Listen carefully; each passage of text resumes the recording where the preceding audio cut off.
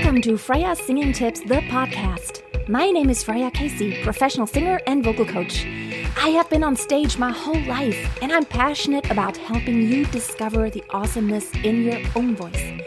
Opera, musical theater, jazz, pop, folk, rock, I have done it all.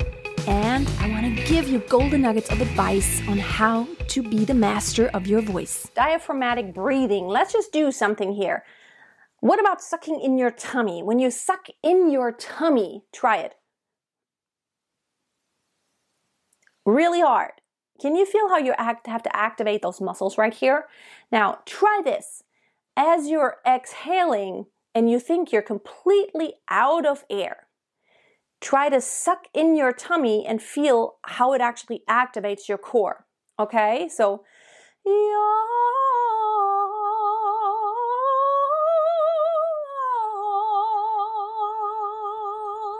almost out of air. And see how you're pushing it inward, but at the same time, you are just really using those muscles. You're not loosening up.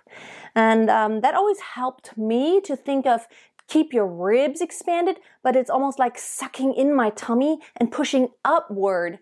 Whenever I was out of breath, singing a really long phrase, especially when it's long and high, and you need that control on the top, and it's high and getting softer, having a decrescendo at the end.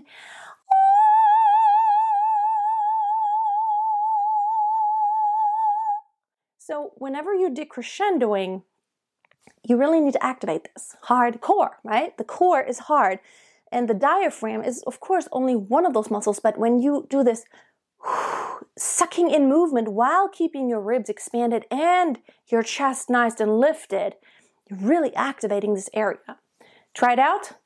Get your t-shirt to remind yourself that you are a hardcore singer because you are activating your middle.